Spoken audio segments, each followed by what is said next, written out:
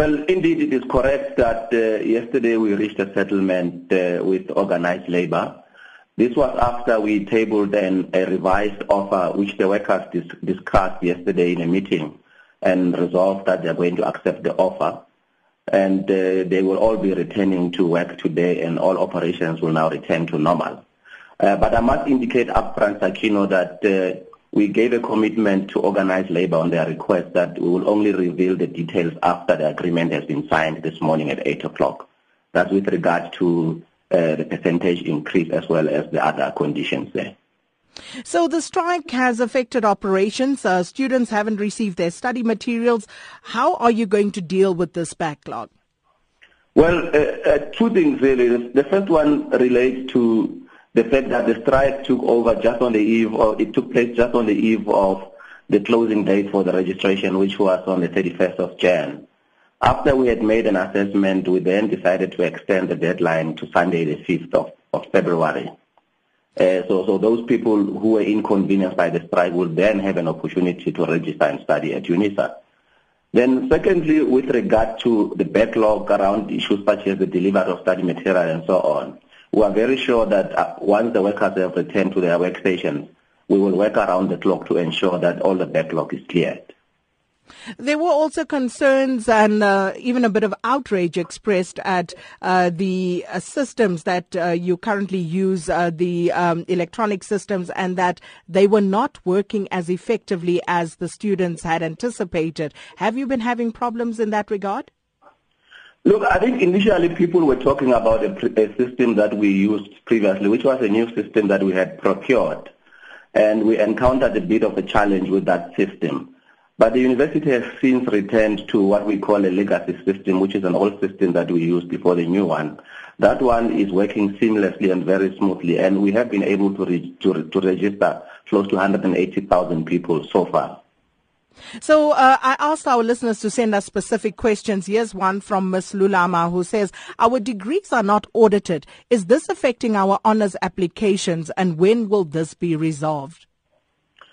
I think that issue came out, I think, at the beginning of the year, where people were raising this challenge around receiving the final word from the university with regard to the auditing of their degrees and so on. I know that there was a decision by management to expedite this process, and unfortunately we had to encounter this strike.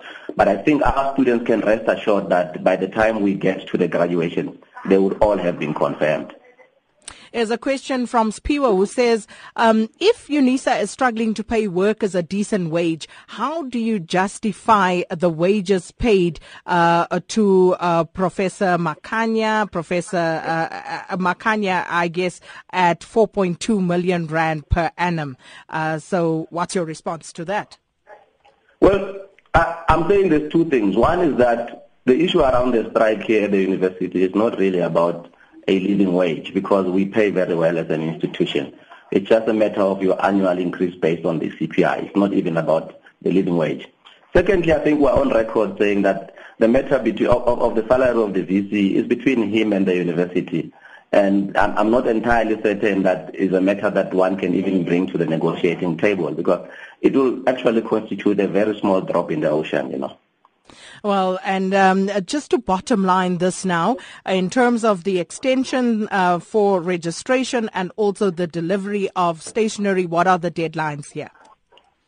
Well, in terms of the delivery of study material, we will work around the clock to ensure that all those people who have registered, they receive their study material within the shortest time possible. And the registration, as we said, we've extended it to Sunday, the 5th of February. And in both these instances, the university will make sure that no student is inconvenienced by the delay caused by the strike. Just another quick one came through via email before I let you go. Has UNISA received the list of students who qualify for a NSFAS that will enable them to register? Well, I think in the process of registration, we deal with various types of students. Amongst those will be those students who are studying through NSFAS. And as you know, the NSFAS application process is handled centrally at NSFAS, but there is a mechanism that's in place to assist universities to deal with that type of student, and we are no exception to that rule. And just a final one. Thabo, Daniel and Ntobeko Khuluse want to know, will the due date for registration fees also be extended? Yeah, the due date for the payment of registration fees was initially set at 31 Jan, when the actual registration was supposed to have been on the 27th. But both of these dates have been moved to the 6th of February. So 6th of February, that's the magical date now. And 5 February. 5 February. Yes. Well, thank you so much. Thank you for your time this morning. And that was a representative from UNISA, Mr. Martin Ramatsila.